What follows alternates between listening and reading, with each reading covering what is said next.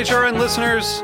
As we celebrate our 15th year, we are deepening our commitment to giving voice to the next generation of food systems storytellers, and we need your help. Our internship and fellowship programs help activate new possibilities for underrepresented and underestimated young people through experiential journalism, audio engineering, and production training. Through these unique programs, HRN helps food equity stewards build essential workforce readiness skills that expand their potential and foster economic mobility. Please consider supporting these critical programs. And with a minimum donation, you can be entered to win a dinner for two at an amazing restaurant in one of 8 cities and tickets to a concert at a great venue in one of those cities. We have incredible partners across the country who have donated, as they also share our passion for helping to educate the next generation of food systems storytellers. Check out heritageradionetwork.org/15 to donate and enter to win today. That's heritageradionetwork.org/15 to donate and enter to win today. And make sure you donate before March 31st. Thank you.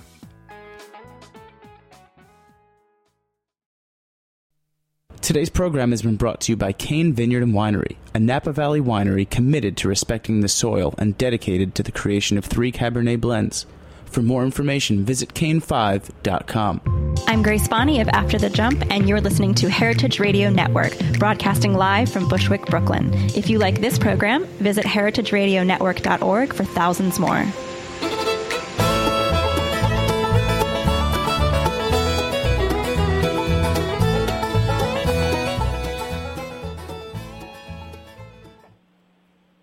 Hello, Greenhorns. This is Severin, and this is Greenhorns Radio, radio for young farmers by young farmers, about the many things that young farmers care about. And today I'm joined by Mary and Noah from Montana. Thank you so much for being on the show with us. Do you want to jump right in and describe your operation and your life ways over there? Absolutely. Great. Yeah, thanks for having us on. We appreciate it. We have gotten a lot out of the work of Greenhorns, so we're happy to be involved. I'll briefly describe our operation here. We're starting up and also restarting after a move. We have a 10-acre place that we are, as we say, turning into a farm in the Bitterroot Valley of western Montana.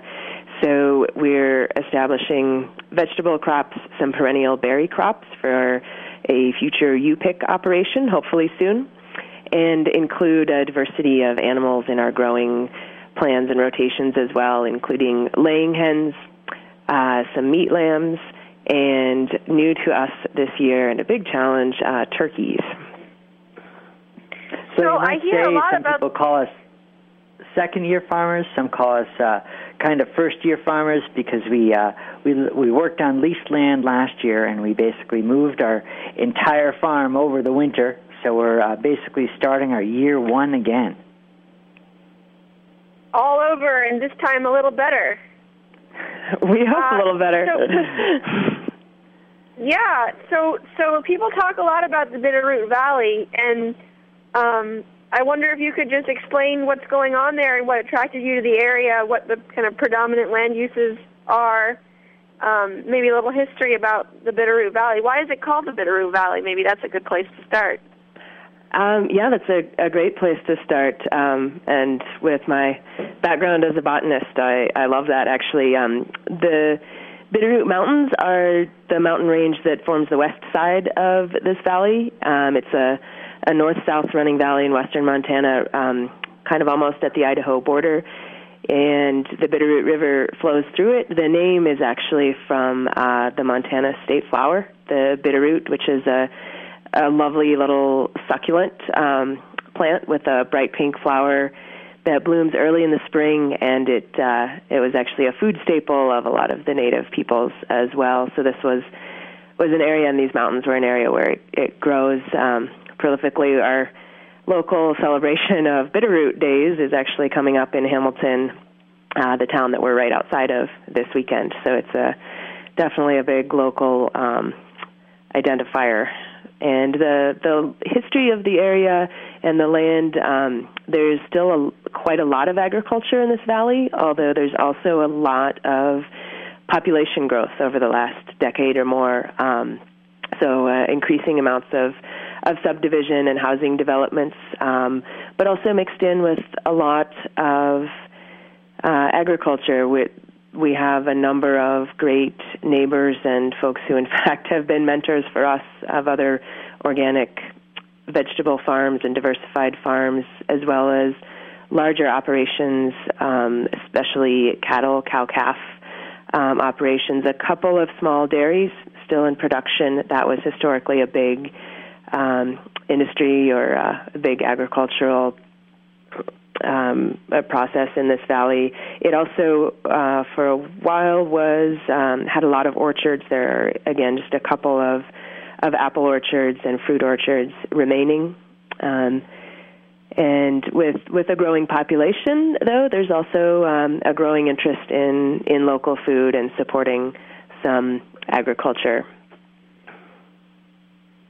Our farm is Sweet Root Farm, and we literally look right out to the Bitterroot Mountains. We're at about 3,300 feet, and the elevation of the mountains across from us run anywhere from 6,000 to 10,000 feet. So it's a rugged area as well. Although we live in a valley, we have well under 200 growing days a year. Like 90. Yep. Frost-free days. 90 frost-free days. More or less. Yeah. We liken the challenges of this mountain valley to farmers in other mountain valleys across the country and across the world. So how did you come to choose Montana for your home? And how did you come to find farming as your practice? Well, the first part of your question, Noah and I both went to graduate school in Missoula at the University of Montana.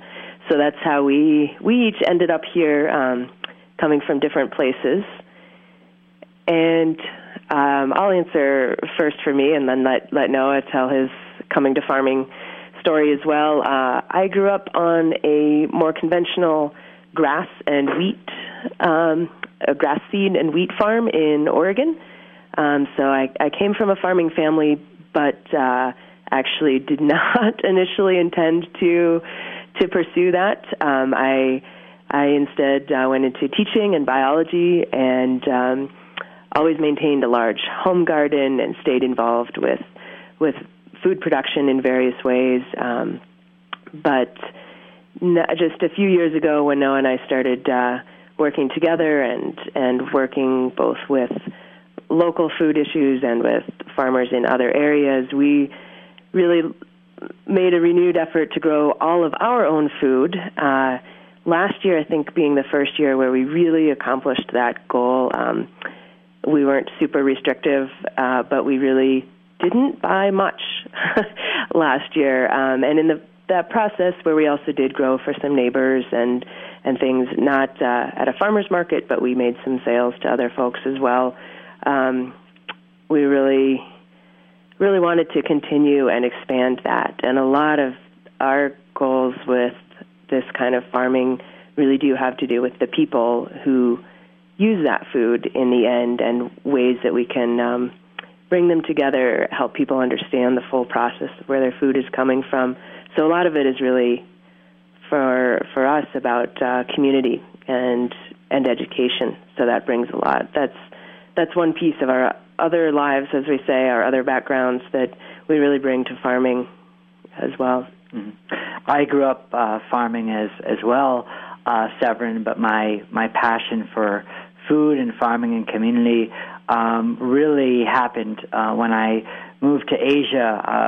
I did a Peace Corps, followed by a Fulbright, followed by about a 5-year stint working for an organization, the Rainforest Alliance, as a global agricultural cop, auditing small farmers, mostly all smallholders, coffee, cacao, tea, and vanilla in Asia and Africa, and then training them, which is mostly listening, hearing their stories, documenting some of their ecological knowledge, and ultimately getting homesick for my own food and growing after hearing the stories of small family farmers all over.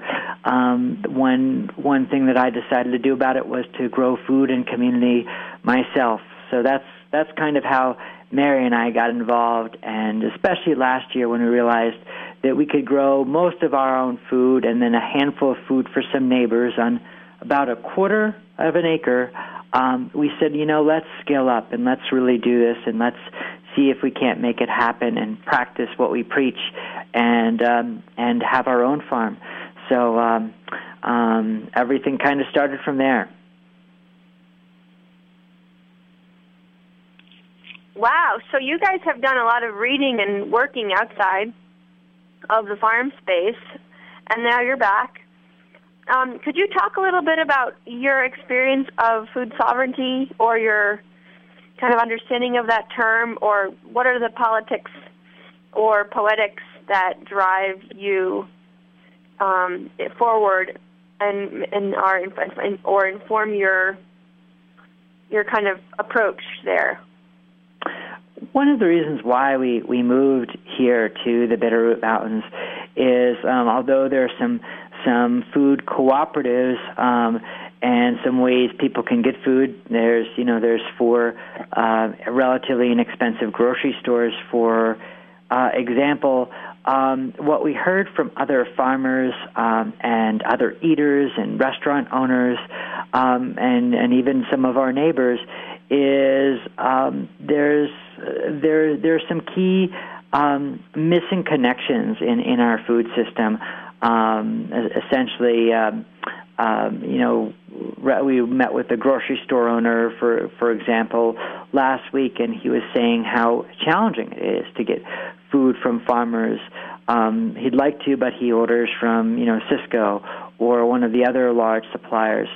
So we moved here because we saw a gap to basically be able to help continue to create, basically opportunities for local people to have local food. So we see that as really, really important. One quick story as part of our off-farm work, and we're amazed about how many farmers these days have to have that second farm job. But as far as one piece of our off-farm work involves roasting coffee from some very interesting but challenged, marginalized communities. And as part of this process, and part of our kind of the education component of what we do and what we feel so strongly about is our old postmaster in a small town of Oregon was drinking Folgers crystals, and once he learned not only about the quality of the coffee that we roast, but the story of the farmers that we work with, for example, in Indonesia, he realized that he should support something different and support us and the farmers we work with directly. So when we think about food sovereignty, we think a lot about access and closing the gaps and seeking out what those gaps are and being creative and just trying to create this greater community of eaters and to allow access to food. So it's not only about, creating a farm stand, having farm events, all of those things. Some of them we do, some of them we're working towards, but it's really kind of opening people's eyes and creating more opportunities for people to become local eaters and become part of this, actors in this food system. So what would you say, Mary? I think that sounds great. Yeah, I mean, a big part of it is getting that local food access convenient and beyond the Saturday morning farmers market, so that it's it's an easy and accessible part of people's lives as well. Absolutely.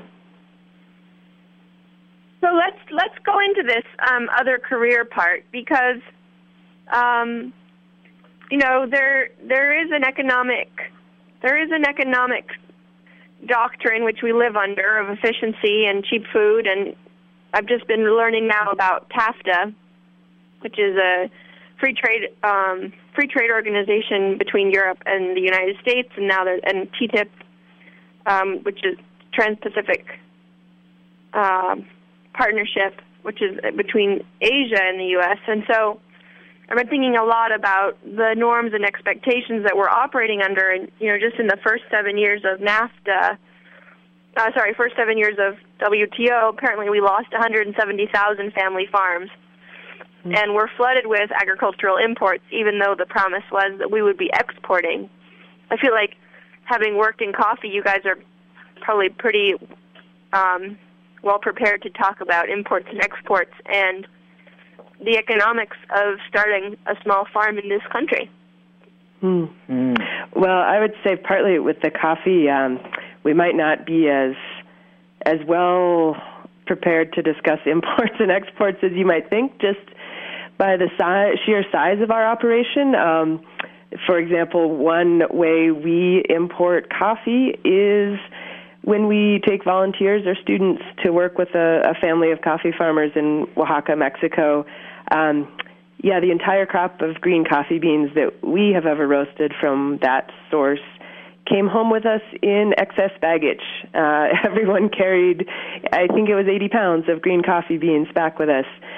So we, in our goal to really operate very directly with farmers and maximize the connection between those farmers and the end consumers, we do often operate at a very small scale, but it's a great question because, of course, that what we can supply that way is very limited.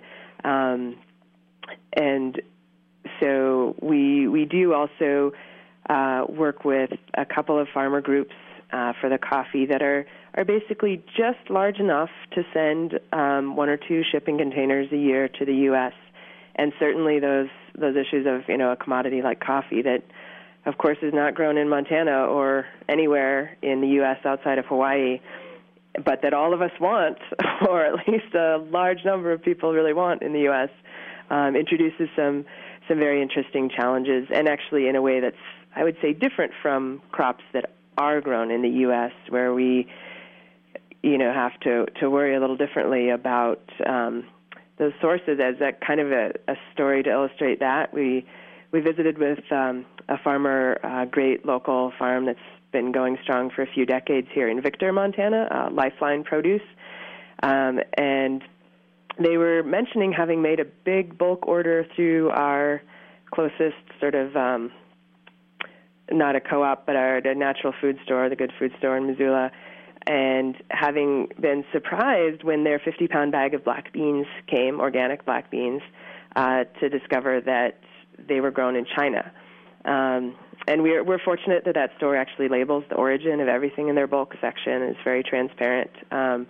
But a lot of people are not paying as close of attention, obviously, as that, and really assume that a lot of things are grown closer to home.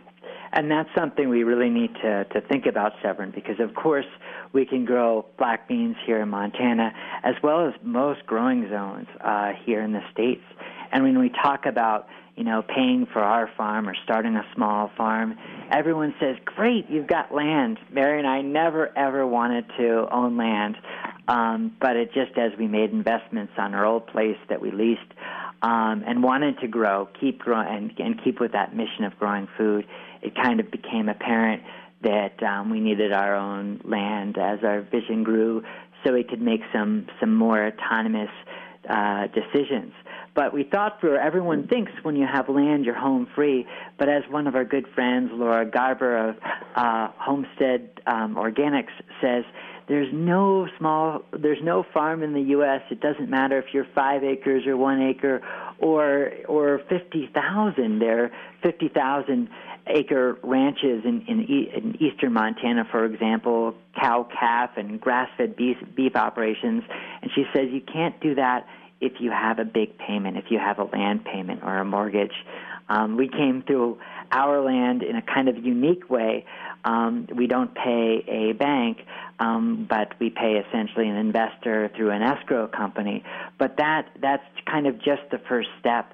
Our good friend just down the road, Randy, who runs Mill Creek Farm, he says, I think on my 10-acre operation, after I get to that point where I've got my walk-in cooler and my next hoop house and my $100,000 of infrastructure, I'll be kind of self-sufficient and stable.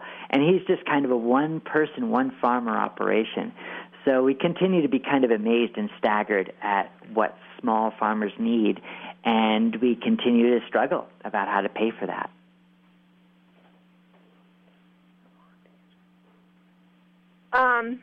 So I'm sitting here in the barn with seaweed drying of an island in Maine and hearing about someone who's running for Senate over here wanting to export Maine products to China. So the craziness flows in both directions. Let's talk a little bit about the land. If you're willing to, I'd love to talk a little bit about your land situation and how you negotiated those terms, and some counsel if you have any. Especially oriented towards we'd be happy to do the same. Yeah. So we, as Noah mentioned, last year we were on leased land.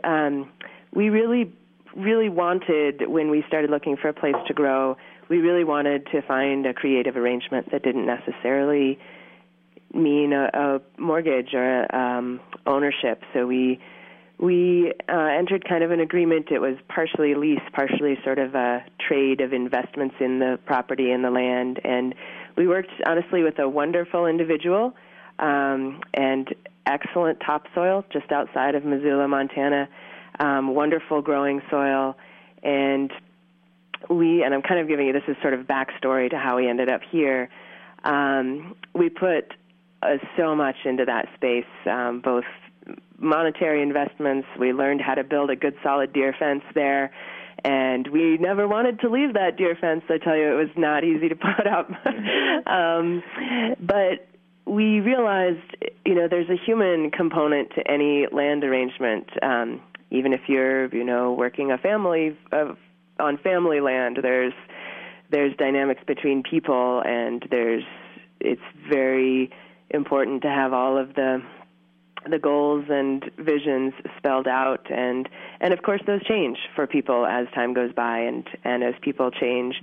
So for us, for a whole host of reasons, from neighborhood regulations and county building restrictions to some fundamental differences in the vision between us and that landowner, it really didn't work for us to stay there. And frankly, it was heartbreaking. We had really gotten to know neighbors. We had built up a good potential for a 15 to 20 family CSA, and kind of built some business plans on that location. But when it became obvious that it really wasn't going to work for the long term, we started looking around for all of our other options, and we kind of went on a farm advice tour last fall. We started introducing ourselves to all the local farmers, expanding our search into a larger radius outside of Missoula that was kind of our hometown. And we just shared our whole story with everyone we thought might have a good connection or some advice for us. And we started also looking for ways that we could basically have longer-term security on whatever land we ended up on. And we, in that process, a local mentor who works with a local ag not-for-profit and works with students and also runs a family farm, basically connected us with someone he knew of through that organization who was interested in taking money that she had inherited out of the stock market and putting it into something more useful, still as an investment, but something local, something that promoted a sustainable business. And she had been considering purchasing an existing farm and leasing it to young farmers or something along those lines. She was looking to support local agriculture. And we basically were just kind of at the right place at the right time, but also putting our needs out there very clearly to anyone who might be able to help. And so what we worked out with that individual was actually essentially that we involved her in the process of our search for a place to buy within a certain price range. And so we actually looked at a number of farms, or none of them were really farms yet, but pieces of land, some bare, some with houses, all kinds of different states of Some with barns, some with neglected trailer homes. And we found this place eventually just outside of Hamilton, Montana, that really suited our needs, especially of being a large enough patch to work with, decent soil, although it needs some work, and being close to a town center so that our vision of involving community, having UPIC, having farm events really worked. And what we arranged, just to give people some nuts and bolts structure if they're thinking about anything similar, and it varies by state real estate laws, but in Montana, the best arrangement for us was something called a contract for deed, which is essentially kind of a form of owner financing, but basically that individual, she kind of is our bank. We have the title of the land, but she has a lien on it until it's paid off.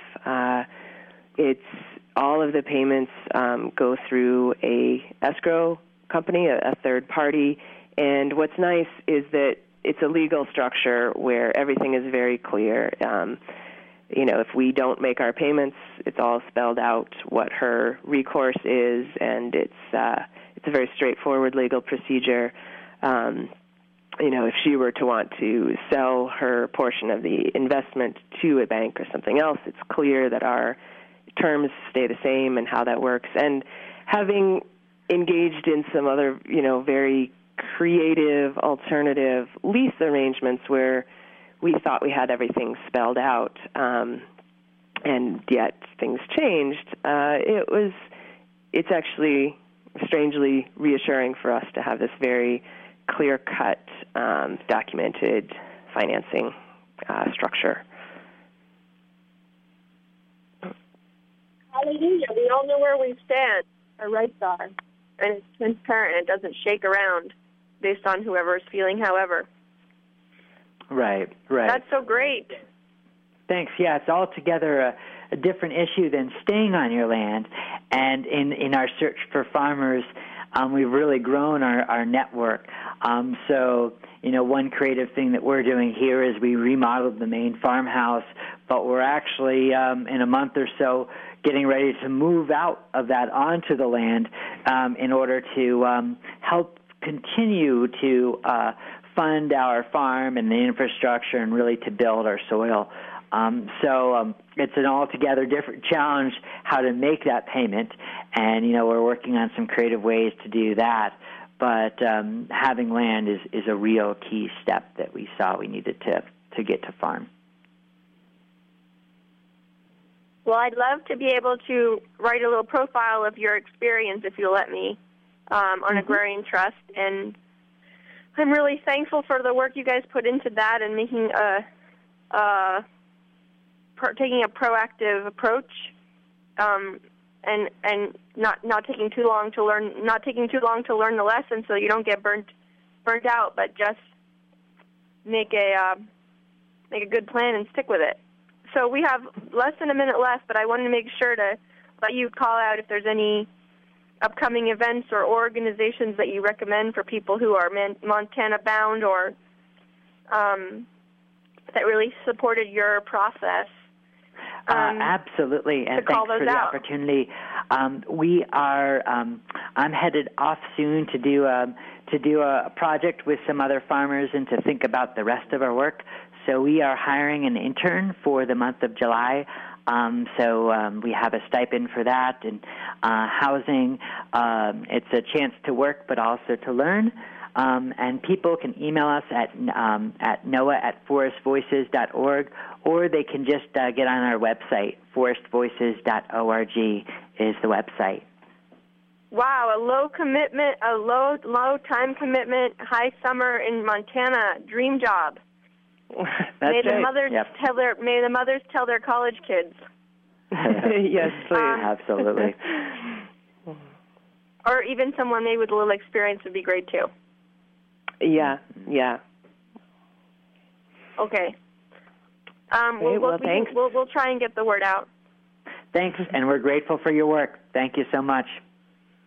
Thank you guys for being on. I just want to give a tiny little call out for the really awesome event we had day before yesterday in the Grange Hall in Tranquility Grange in Lincolnville, Maine. We had a bunch of folks. We had 85 people show up for a Maine Sail Freight, not symposium, but panel and potluck and discussion what's possible here on the coast of Maine in terms of moving our products within the regional economy using appropriate technology. If you want to know more, please get in touch. thegreenhorns.net/Maine Sail Freight is the catch-all page. You can email me, Severin, at thegreenhorns.net to join the mailing list to be in touch. The next phase of this project will ensue in late summer. So let's talk. Thank you all for being there and for listening and for working and for making it happen all together and individually. Bye-bye. Thanks for listening to this program on heritageradionetwork.org. You can find all of our archived programs on our website or as podcasts in the iTunes Store by searching Heritage Radio Network. You can like us on Facebook and follow us on Twitter at @heritage_radio. You can email us questions at any time at info@heritageradionetwork.org. Heritage Radio Network is a non-profit organization. To donate and become a member, visit our website today. Thanks for listening.